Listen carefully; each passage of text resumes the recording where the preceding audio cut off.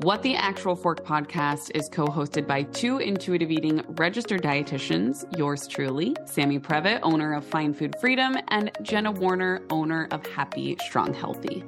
We can't stand diet culture bullshit and love keeping it real. Our mission is for all humans to believe that they are made for so much more than chasing a smaller body. We are also here to share with you that food can be fun and pleasurable again. Although we are medical professionals, we are human beings too. We are not afraid to share our deepest, darkest secrets and how many years of our lives were taken by diet culture. We started this podcast so no human has to feel alone in their journey towards food freedom. So get comfy and join us for a casual combo where you can expect to laugh, cry, learn, and grow. We are so grateful that you're here. So if you enjoy this podcast and want to connect further, we invite you to follow along on Instagram at WhatTheActualForkPod and subscribe, rate, and review our podcast so we can continue to share this message with more and more people. Now, let's get into it. Welcome back to another episode of What the Actual Fork podcast. This is your solo host, Sam Previtt, here today, missing my co-host, Jenna Warner, who is out on maternity leave with her beautiful baby boy, and her other amazing little boy, toddler. So she's got her two boys at home. She has got her hands full and hopefully getting some rest. And while Jenna does that, we're going to still be cranking out some podcast episodes. So today I did a very, very fun episode, but I want to apologize in advance. It probably sounds, at least I sound like this to myself. I feel like I'm like, it sounds like I'm clamping my nose and like pretending to sound like this. But unfortunately, I was sick this weekend. My daughter, for those of you OG listeners who have been listening since last fall, you know that this podcast has just been a revolving door of sickness with our toddlers. And lo and behold, it is cold and flu season again. And nevertheless, my toddler brought home a sickness, and it has somehow made its way to mama. So I sound way worse than I feel at this point. I think the worst of it was this weekend. But I think it sounds funny, like through my ears, it sounds like I'm plugging my nose, but I'm not. It's just the congestion. So I'm wishing you a very healthy fall. Go get your flu shot, go get your COVID vaccine, go get all the things you need, your Zicam, your hydration, you know, your Dayquil, your NyQuil, your Mucinex. Those are not sponsors of the podcast, but they feel like they might be helpful. So, okay. Let's get into what today is about, though. I am so excited for today's episode because this is something that truly nobody talks about. And so when Leah Kern came to me with this pitch for today's episode, I was like, hell yes, I want to do that because no one's talking about it. And as a certified intuitive eating counselor myself, it's not that I stray away from this topic. I would say I actually don't feel like I get asked about it a lot, but I definitely have before. And so after having this conversation with Leah, now knowing where I can point people if they need a resource, I keep like gatekeeping the topic from you, but you definitely know what it is because you've clicked this episode and it sure as hell better be in the title. So today's episode is about cannabis and intuitive eating. And we have Leah Kern here. And let me tell you a little bit about Leah. So Leah is an anti-diet dietitian, a certified intuitive eating counselor who specializes in helping people heal their relationship with food and body. Her approach to coaching is firmly evidence-based, rooted in the health at every size and intuitive eating frameworks. In her private practice, Leah teaches her clients to harness their body's innate wisdom to govern how they eat and live. Leah believes that the work involved with unraveling years of conditioning in diet culture and learning to come home to one's body is deeply spiritual work, and she treats it as such. It is Leah's mission to help her clients make peace with food and body so they can unlock their most aligned and fulfilling lives. I love Leah's body. It is so intentionally written to reflect the human that she is.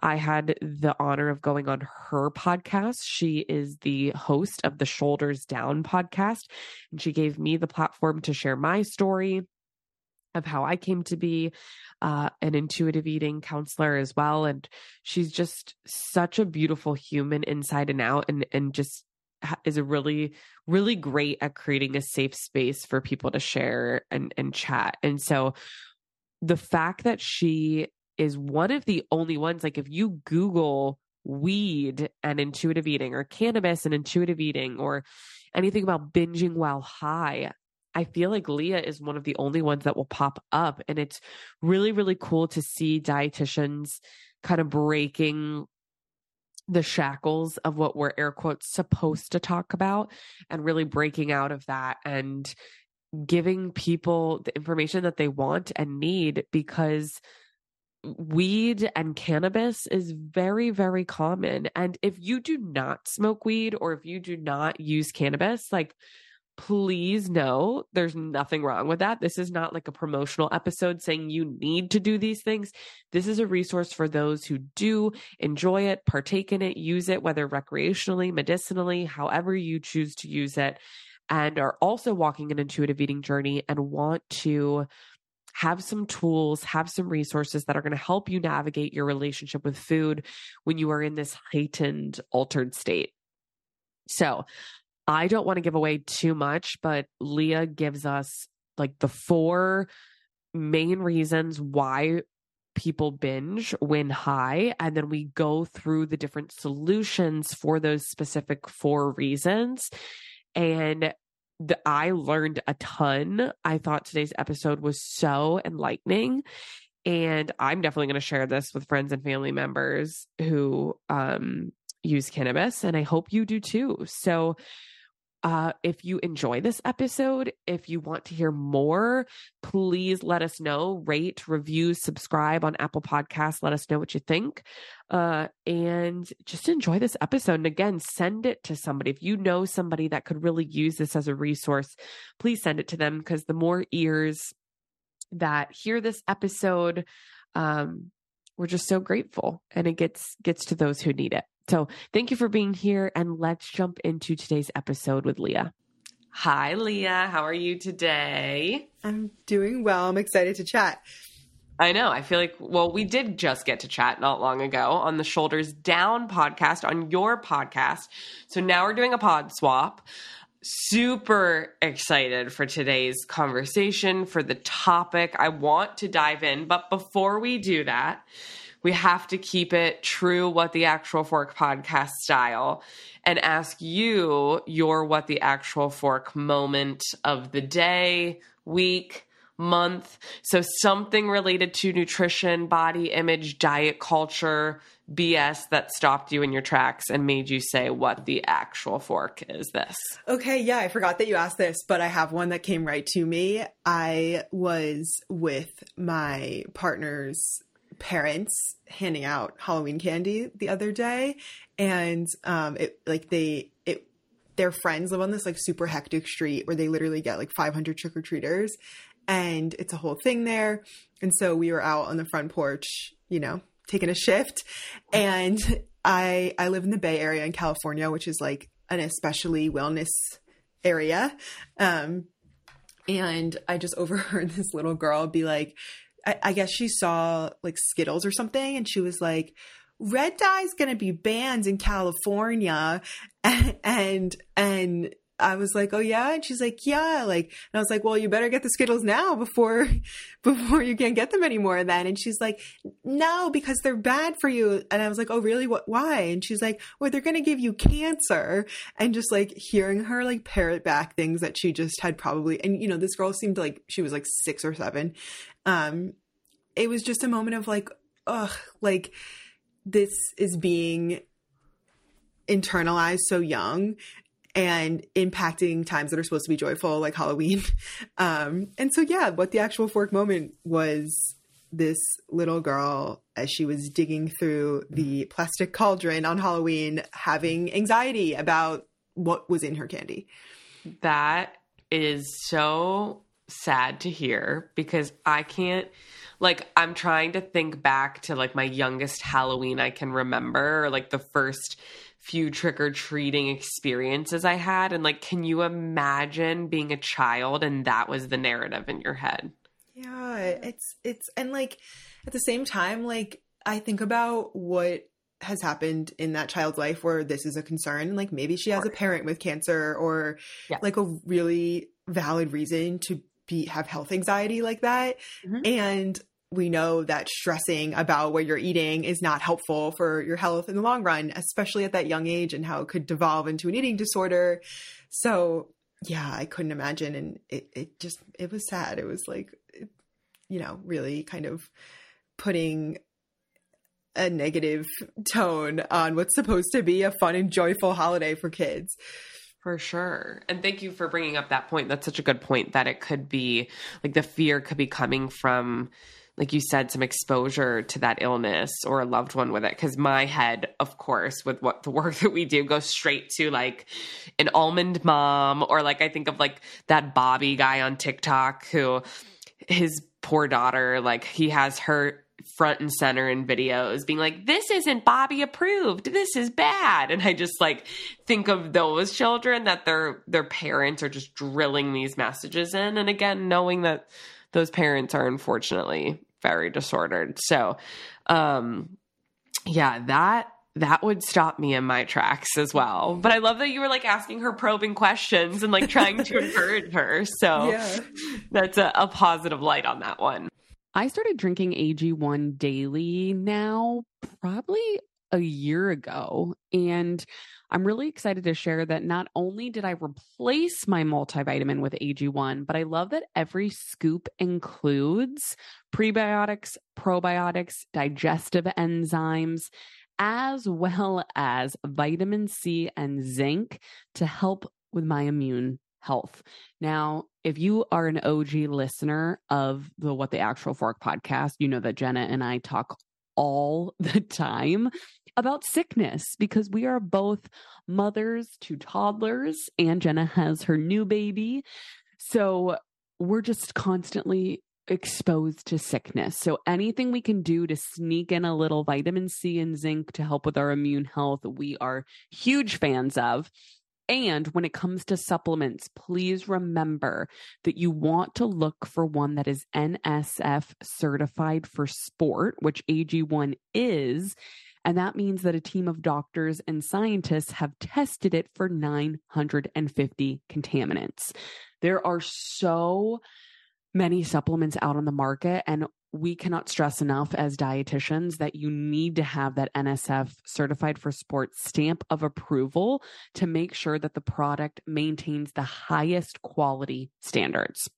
So if you're listening to this and you're like, I want to give it a try, then please, please, please give AG1 a try and get 1 free year supply of vitamin D3K2 and 5 free AG1 travel packs with your first purchase if you go to drinkag1.com/fork.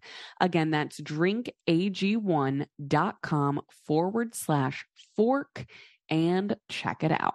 Well, okay, let's do a complete 180 and get into today's topic, which we're going to talk all things cannabis and intuitive eating. I was so excited when you pitched me this topic because nobody ever has before. And obviously I want to talk about your story and how you kind of got here with it. And as a human being who lives in this world, like I've had a lot of my own experiences with cannabis. I have a ton of loved ones who use it, medicinal and recreational. So this is, and something I've talked about with them, and like, I feel like I don't have the answers. So just super, super excited to talk.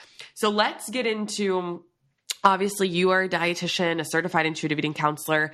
What brought you to being interested in this topic, and what is your personal story to becoming a certified intuitive eating counselor, dietitian, and now wrapping cannabis in here and kind of specializing in this topic in ways?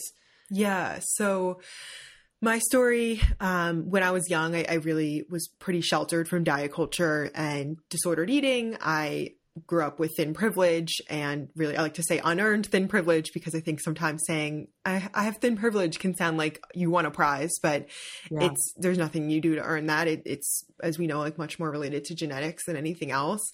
And so I had the privilege of not being exposed to unsolicited advice from doctors and loved ones, and existed pretty much blissfully in the dark from diet culture up until high school, which is when I started to get interested in wellness. And that was really my way in. I was sort of this like nature, I still am, but some parts of this have changed, kind of like crunchy hippie granola girl. That was my vibe. And that personality can kind of have a pipeline to the wellness world, which it can also have a pipeline to the cannabis world. There's lots of connections here, but pretty much I started to get interested in eating clean, quote unquote, and got influences from kind of all over. Like I was on Tumblr at the time. That was my like social media of choice. I think probably Instagram came up like later high school for me. And also just, being a person in the world, seeing magazine covers, all the normal things. And the thing that catapulted me into disordered eating that I can look back and clearly identify and pinpoint was reading this one book. And I always hesitate to say the name, but I actually think it's important in the context of my story. So the book was by a doctor who, we now know they don't often have a lot of nutrition training, and it was called Eat to Live. And his whole premise was pretty much, it's as simple as that. Just eat to live. You should just only crave nutrient-dense foods, and that should be the end of it. And it was really this like tunnel vision for dietary health that ignored other equally, if not more important parts of health, like eating for pleasure and connection and ritual, culture, all these pieces. And so what happened was I was really ingrained with his philosophy, and I was like, that's simple. Like, and I was, parroting his philosophy, like you should just eat to live, and started bringing these like very quote unquote clean meals for lunches. Like I grew up in Jersey. My friends would go get bagels when I was a senior in high school because we could go off campus, and I would have my like raw spinach leaves and tofu and berries. And of course was applauded for my discipline and all of that. But what was happening was it became like very performative. It was like I had this role of being this like healthy, crunchy girl, but then behind closed doors, the binges started, and I was getting more and more out of control. And I always like to share this story. I worked at Panera Bread through high school, and I used to do the closing shift, and we would get to take home pastries that like didn't sell because they were made fresh every day. And they would donate a bunch, but like there was an insane amount left every night that like the donations couldn't even handle it. And so I'd bring home my pastries. And of course, because I was subscribed to like clean eating, they were off limits. But I have a twin brother, and he would like wait up for me when I got home at night, and we would use cannabis and then eat all of the giant pastries, and I would feel terrible. And there was this shame, this added layer of shame for me of like, I'm putting out this image of being this crunchy, nature, clean Buddha bowl. Like I remember finding that on Tumblr, like Buddha bowls being like, I don't know, some trendy like health food, superfood bowl that was like very aesthetic. But then I'm binging on Panera pastries, getting high with my brother at night. And so that felt really yucky because I could tell like there's something wrong. I can't keep up this persona, but there's shame involved in not being able to keep this up because the guy in the book said like, you just shouldn't crave sweets. Sorry. Like that's all there is to it. And of course, as an intuitive eating dietitian, I look back at that book and I'm like, he totally ignored the relational part of food. Yep. So I go to college, like so many of us dietitians, I decide to study nutrition from a completely disordered place of like, let me try to perfect this and find the secret answer and all that. And was super blessed to learn about intuitive eating my freshman year of college, which I really recognize is a privilege in so many dietetic curriculums. At the time, especially, that was like rare. And I went to college in Vermont, and I had this great professor who was an intuitive eating counselor, learned about intuitive eating freshman year, realized, oh my God, I'm struggling with disordered eating. To that point, I hadn't even had the language for that because everything I was doing was praised. Yep. And then started my own intuitive eating journey, changed my life. The ripple effects were so significant. And I knew that this was the work I wanted to do when I became a dietitian. And to kind of go back to the cannabis part of my story, once I did the work on healing my relationship with food and becoming an intuitive eater, the part that took the longest for me was feeling in control around food when I was using cannabis, which was a huge part of my college experience. It's a huge part of the culture in Vermont. Yep. And more so than drinking, absolutely, at least in the group that I circled in. And so I was at this point where I was feeling much more peace and control around food when sober, but when high, it was like everything was out the window. Like and so I was like starting to wonder, like, is this even possible? Like, can the intuitive eating skills transfer over when you're under the influence of cannabis? Of course, there was literally nothing on the internet about it. Nothing. I mean, this was also several years ago. So I think weed was a little bit even more taboo. It wasn't as legal in as many states and stuff. And so fast forward to the last few years that I've had my private practice, for whatever reason, the clients I attract often also engage in cannabis, and they would bring to me in our one-to-one sessions like this was a problem for them. It was causing them to feel discouraged because the same thing was happening to them that had happened to me in my story of like, oh my God, I'm feeling so good. The binges are stopping. I'm feeling more peace and control. And then, when I get high, I feel the same negative impacts of binging again. And so I really started to realize this needed to be spoken about more and not just in one-to-one sessions. And from my own experience and my experience with several clients who had these same struggles, I started to really iron out, okay, what are the reasons why high is happening? How can we address binging while high and kind of getting it into a more concrete framework that I could share on Instagram, on my podcast, in workshops and that kind of thing. And the response has been so clear that like people have been wanting to hear this. I've heard from so many people, thank you for talking about this. Like I started to think it wasn't even possible to eat intuitively while high. And spoiler alert, it is. It's just, if you don't see anything out there about it, you start to think, well, I guess I just have to choose. Either I can have cannabis part of my life or I can be an intuitive eater, but don't think I can have both. So that is how I got to this place where I love talking about it. I want to talk about it any chance I get. And my theory on why a lot of dietitians don't talk about it, which maybe you can appreciate, I think as a profession, like stereotypically, we're quite like type A and rule follower-y. And so I think we fear talking about something that's still technically illegal in like federally, but in many states it is legal. And I hear that. And I think so many clients need support with it and are either feel shame to not bring it up to their provider, or they bring it up but don't feel understood because the provider, reasonably so, doesn't have training in it. So I've done work on both educating providers and the people on the client side. So yeah, that's how we got here. The comfort of your favorite seat is now your comfy car selling command center, thanks to Carvana. It doesn't get any better than this. Your favorite seat's the best spot in the house. Make it even better by entering your license plate or VIN and getting a real offer in minutes. There really is no place like home. And speaking of home, Carvana will pick up your car from yours after you finalize your offer. Visit Carvana.com or download the app and sell your car from your comfy place. CarMax is putting peace of mind back in car shopping by putting you in the driver's seat to find a ride that's right for you. Because at CarMax, we believe you shouldn't just settle for a car. You should love your car. That's why every car we sell is CarMax certified quality, so you can be sure with upfront pricing that's the same for every customer. So don't settle. Find love at first drive and start shopping now at CarMax.com. CarMax, the way car buying should be.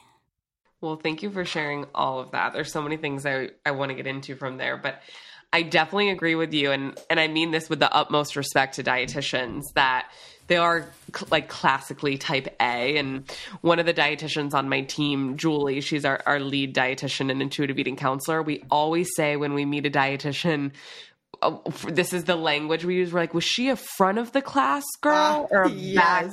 back row? Probably skipped class, because we always joke how like we didn't go to class because we were the ones partying our asses off and like, just college was my most disordered time, and we can go over to the Shoulders Down podcast and listen to my story on your podcast.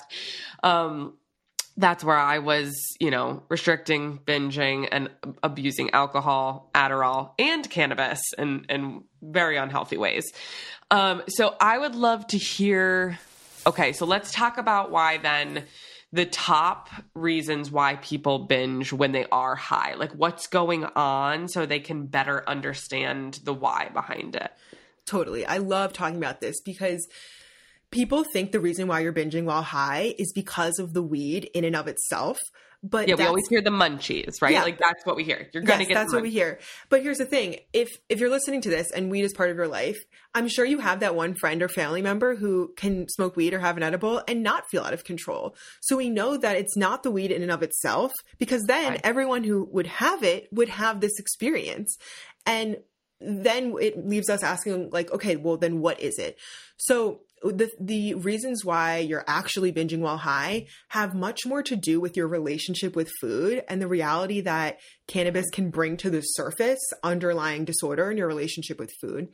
Okay. And it can manifest in really specific ways. So the first reason I see why people are binging when high is because they're using cannabis as like a permission slip to eat their favorite foods. So there's a lot of this like dialogue of like, well, I'm high, so I get to have the munchy foods. I get to have the Ben and Jerry's or like the sweet, salty combination or whatever it is, because it's like this culturally accepted thing that when you're high, you eat munchy foods. But what happens then, and this isn't dissimilar from what happens in regular life when we see restriction, the brain is like, okay, we can only have ice cream when high. And then there's that last supper mentality when high of like, got to get in all the foods that I want to eat while high before I'm sober and lose that like quote unquote socially acceptable excuse. Yes, I can totally see that. And now like thinking about my own personal experience, I do not use cannabis anymore. I haven't for a really long time. But when I did use it frequently, like I said, I was in like the pits of diet culture where my dialogue was absolutely what you were saying, where it was like, that was the permission slip to like, well, I'm high, so I'm going to eat all the carbs and like all of the things. Do you find that? So obviously that's one of like the main reasons. My thought also goes to knowing those who, and this may be a smaller percentage, but maybe that's not the dialogue going on in their head, and they're really using it for medicinal purposes to numb, to escape feelings of anxiety, PTSD, some of these things. And they're just really not in touch with their cues. So like, can you speak on that at all? Or is that like another subcategory here? Totally. There are multiple reasons, and the whole permission slip one is just one reason.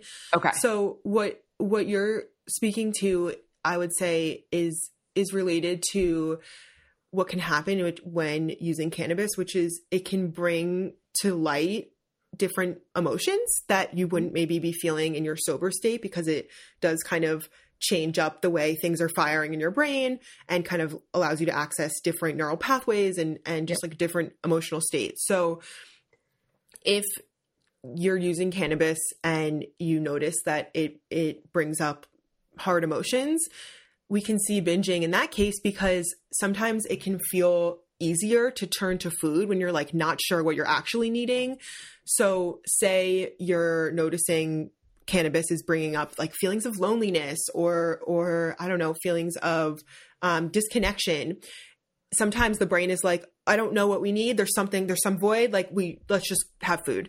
But the problem is no amount of food is going to fulfill your need for connection or stimulation, whatever it is that you're needing. And that's where we see binging, because, suddenly you're at the bottom of the bag and you still haven't gotten that need met because you haven't actually addressed the need.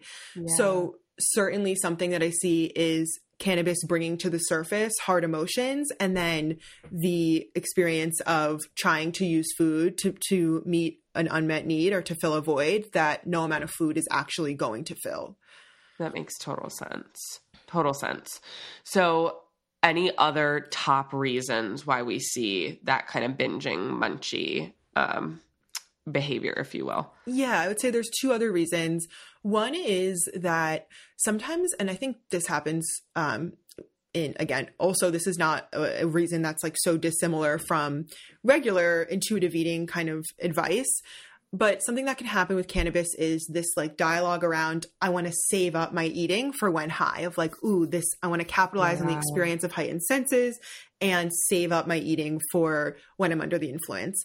So then what we're seeing is a little bit of a pendulum swing, like entering into the cannabis experience extra hungry. And so then of course what's going to happen is that it's going to whack in the other direction, and you're setting yourself up for that compensatory eating to end up past the point of comfortable fullness. And I mean, we can go into how you address these after, but like that one is not rocket science, right? Like enter the experience baseline nourished, so you're not already setting yourself up to feel out of control. And another thing in the mix with that reason is that our body cues can feel different when we're in an altered state. So for most people, they have much more practice knowing, oh, that's what fullness feels like. That's what hunger feels like. That's what comfortable fullness feels like. Oh, I just reached the last bite threshold. Like much more practice experiencing attunement in a sober state, and much less practice experiencing it when high, because you probably are high less often than you're sober. Yeah. So this can just bring about like a little bit of a learning curve of, oh yeah, like when I'm high, actually, this is how fullness manifests for me, or this is how the last bite threshold manifests for me. That can take time. And that's another reason why we see binging while high, is just because you're not used to, even if you're really working on your intuitive eating skills, you're probably mostly working on them when sober, and you're not used to kind of transferring over the dropping in and the attunement in the high state. That makes so much sense, because I feel like so much of this is, like you said, like certain skills that we practice in everyday intuitive eating. And then it's like, okay, if we are high, then it takes so much more intention to really like come back to our body. Like, and like you said, because we're going to be in this like altered state. So obviously we just ran through so many different reasons why people binge when high. So I would love to hear from you, like the tangible steps to stop. And not even stop. I hate using the word stop binging. I actually have like a training coming up, and it was named a long time ago. And I feel like stop binging makes people feel like, I'm not allowed to eat food. I like to say to decrease the magnitude and the frequency of binging. I actually have this right here. People aren't going to be able to see it on the podcast, but have you ever seen this like way of, okay, I'm holding up two different graphs.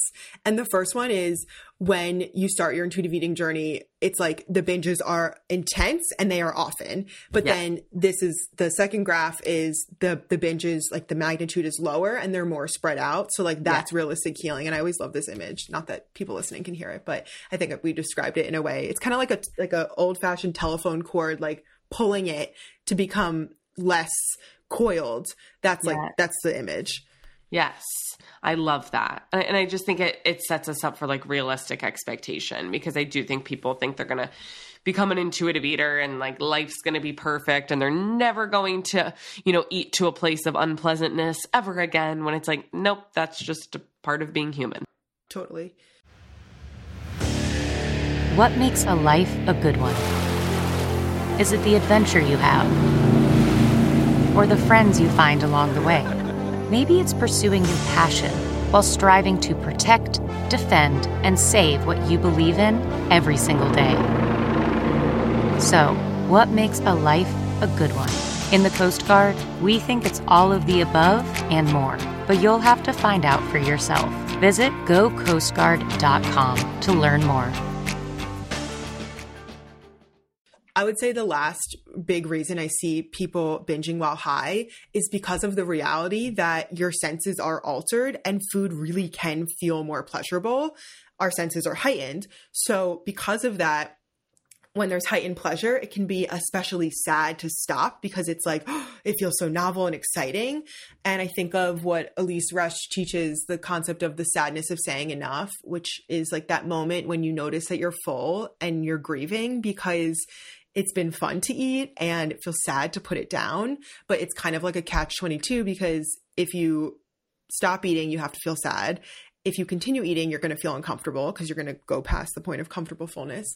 And when cannabis is in the mix, that sadness can feel even more profound because the pleasure can feel even more profound. Okay. Wait, I love this. And I'm so happy you brought it up.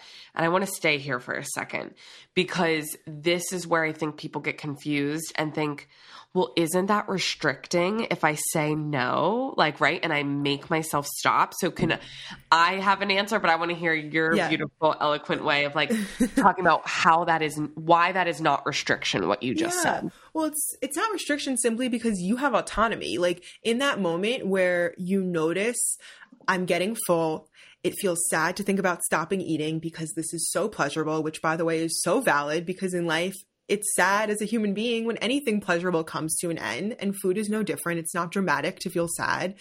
And you do not have to stop. You're allowed to say, okay, I'm sad and I don't want to feel the sadness. I want to just keep eating. And that is a perfectly valid choice.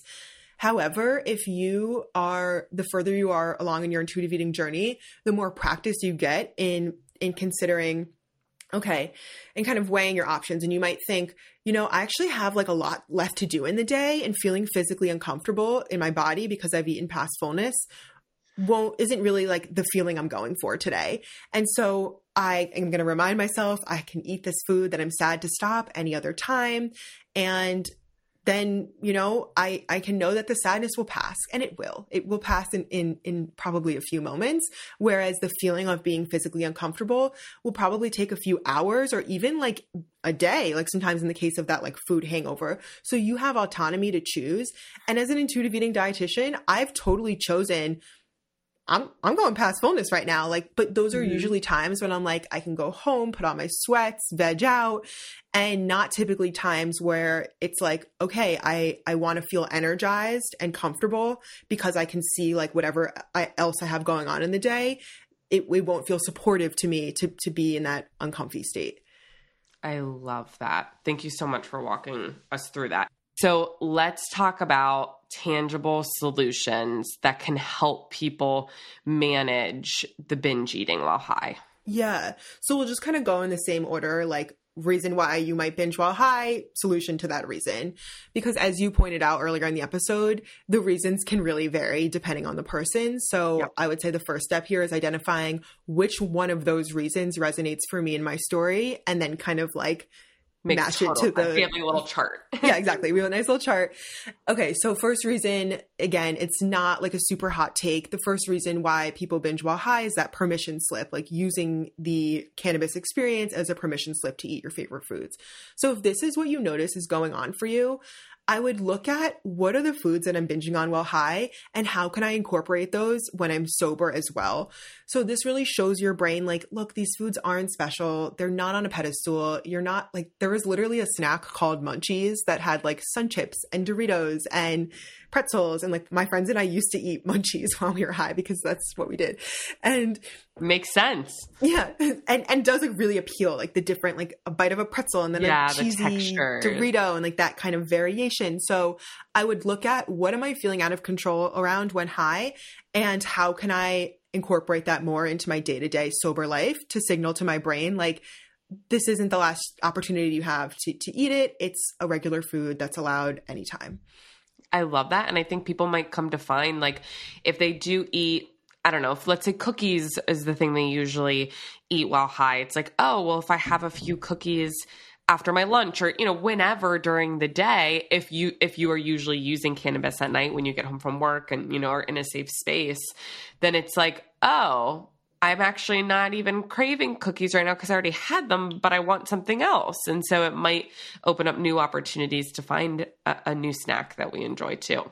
Exactly. Yeah. I'm really glad you added that.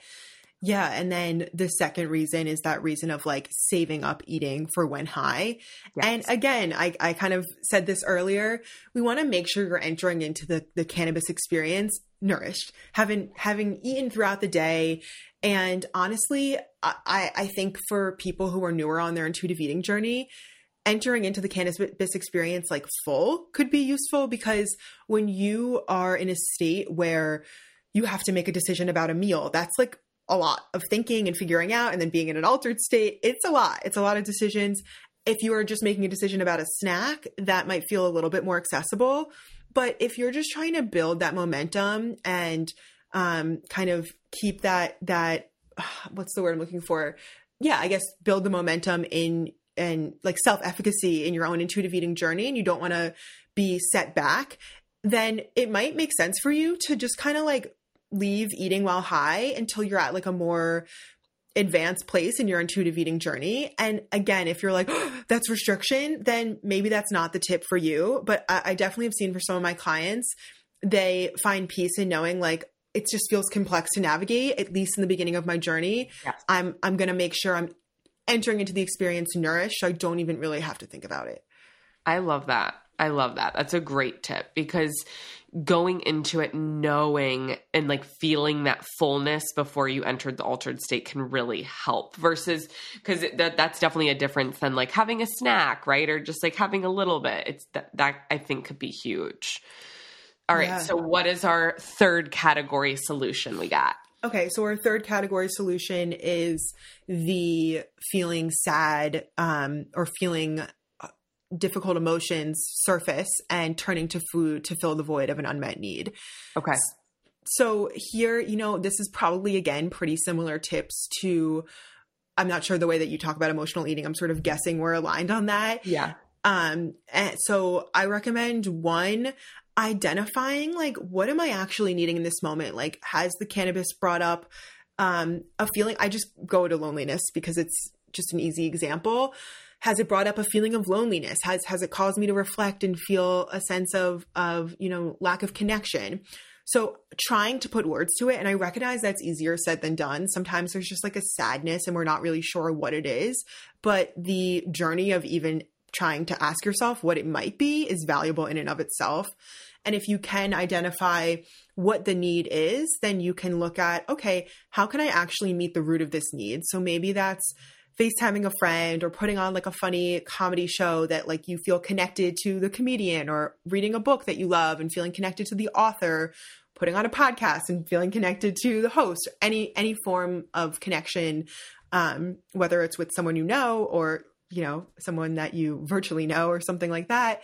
And what's important here is this isn't like, oh, you want to eat? Call a friend. Like, I freaking hate that advice, because it's like, no, like that's not going to solve the feeling of like wanting food. So what I always recommend is do both, like FaceTime a friend and go have a snack. And so what happens here then is we're not relying on the food to meet the need, because we're also doing something that's going to meet the root of the need. And we're still allowed to eat emotionally because there's no rules. So I think that can be really supportive. And when it comes to that sadness of saying enough, if like you're feeling especially sad, to put down a food that feels especially delicious, I think a small distraction can be helpful, especially when you're high. It's like, ooh, like look at this like music, like, oh, okay, now I'm listening to music, and like how quickly you can forget that you were even sad that the eating was over. So yeah, I'm always hesitant to recommend distraction, because I think it can land of like, go for a walk, take a bath. Like it can be so like Band-Aid for a bullet wound sometimes. But I do think in the case of the sadness of saying enough, it can be helpful. Well, I think I totally agree with you. And I think I sometimes also hesitate to give that advice, because it feels similar to the diet culture advice that's usually like, get out of the kitchen, right? Right. Chew some gum. It's like, that's not addressing like, what are we actually feeling and what do we need? Where it's just saying like, get out of this environment with the food and don't eat. Worried about letting someone else pick out the perfect avocado for your perfect impress them on the third date guacamole? Well, good thing Instacart shoppers are as picky as you are. They find ripe avocados like it's their guac on the line. They are milk expiration date detectives. They bag eggs like the 12 precious pieces of cargo they are. So let Instacart shoppers overthink your groceries so that you can overthink what you'll wear on that third date. Download the Instacart app today to get free delivery on your first 3 orders, while supplies last. Minimum $10 per order. Additional terms apply.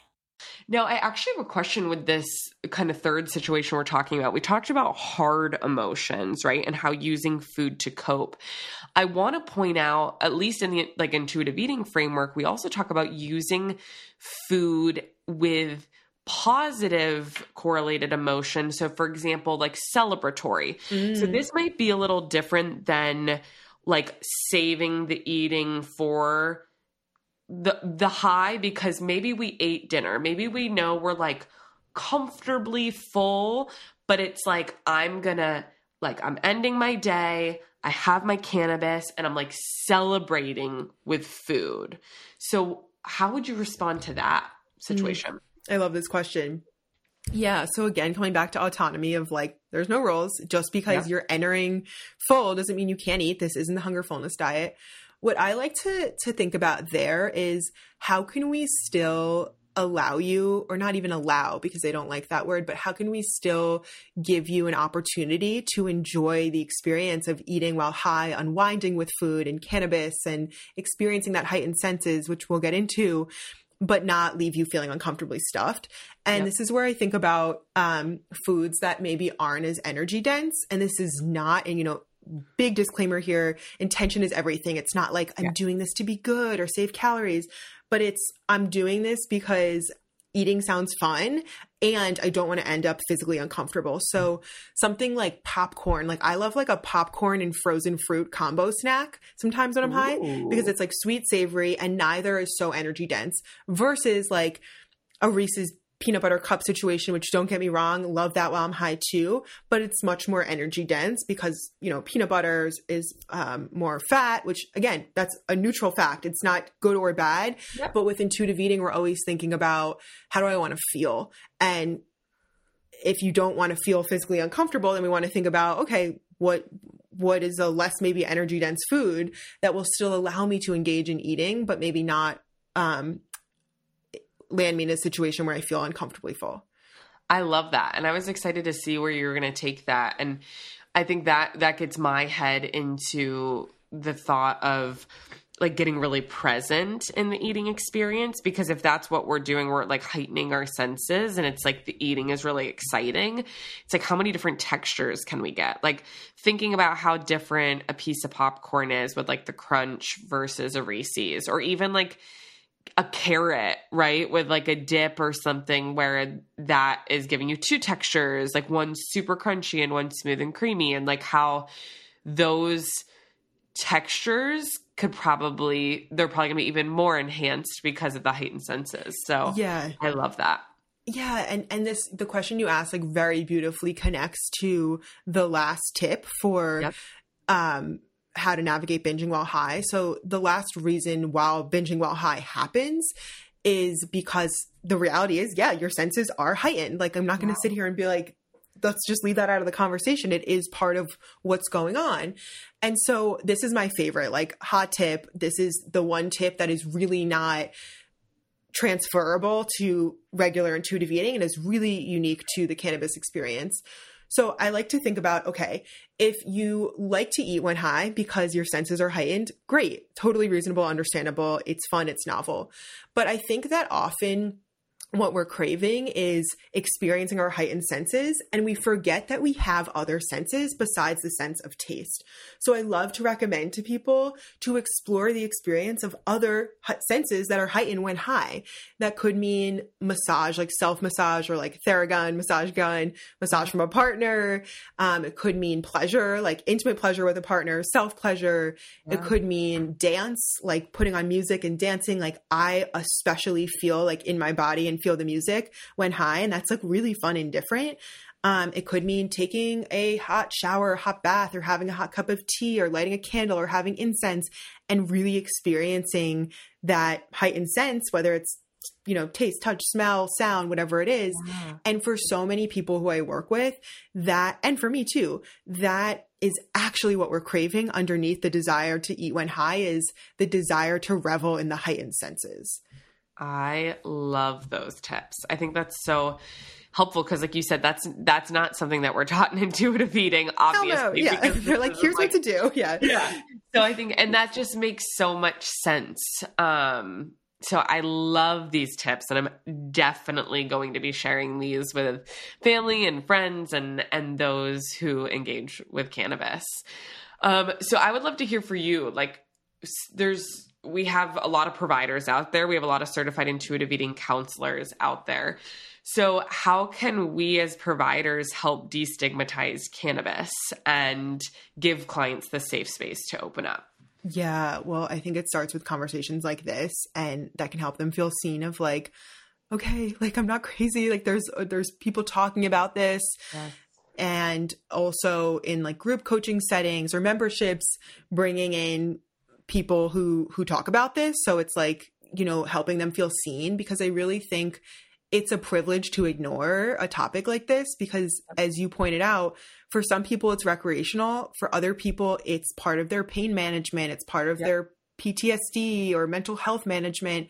And for those people, it can be so devastating to have something that can be such an incredible tool, yet cause them so many unintended side effects of binging that are really avoidable when you talk about it and work through it. So that's the first thing is like doing exactly what you're doing. I think is like so helpful for your community to just see like this is, I'm not crazy, and I can see myself in, you know, being represented in this conversation. A small tip that I think actually goes a long way, and I've done this since the start with my one-to-one clients, is if you have an intake form where you ask clients like basic information, having a line where it's like, do you use cannabis? You might ask, do you use alcohol? Do you use cannabis? So that they can self-disclose it without it having to be like a thing they verbally have to come out with. Yep. And then it just opens up the conversation for the provider to keep that in mind. Like if they're having big binges on the weekend, you know, asking casually, oh, was cannabis part of your weekend? So that you can get a sense of, is this at play, without them, you know, having to have them be the one to like say it if that feels uncomfortable. Makes total sense. I love that. I think these are all really easy, applicable things that we can do as providers. And we definitely have cannabis on our intake form, so I'm happy to check that box. We have you on our podcast right now. Let's check that box. Amazing. And just keep these conversations going, because as it becomes legal, again, from the recreational and medicinal, I think it's being used more and more widespread for so many great reasons. So ways that intuitive eating and cannabis can both be used together in harmony is a very positive thing. Yeah. I just also want to add, Sam, quick, don't assume, like, I think so many people assume of like, oh, my demographic, they don't use cannabis. And like, I have clients who you probably wouldn't guess use cannabis. Like, you know, a woman with 2 children who cannabis is part of her life, and she doesn't even live in a state where it's legal. So, you know, it's like people think, oh, it's not California, like forget it. But don't assume, because you really don't know.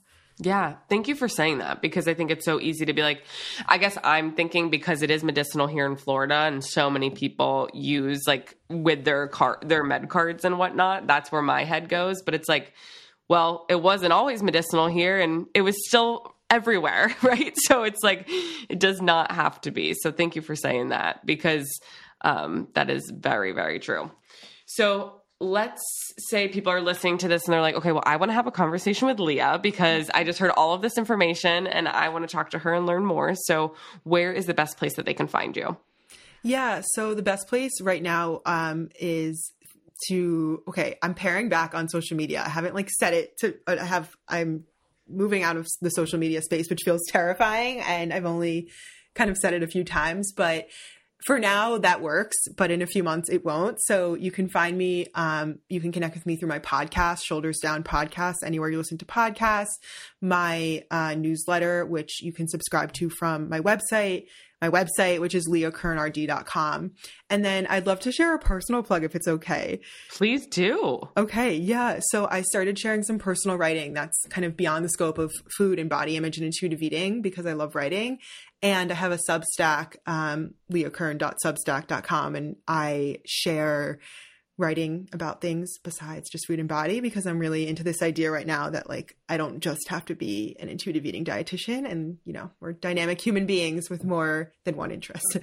I love that. Thank you so much. I'm excited to check it out. And thanks so much for being here today, Leah. Thanks for having me, Sam. Thank you guys so much for listening to another episode of What the Actual Fork Pod. We know there are a lot of pods out there, and we are so grateful that you are here listening with us.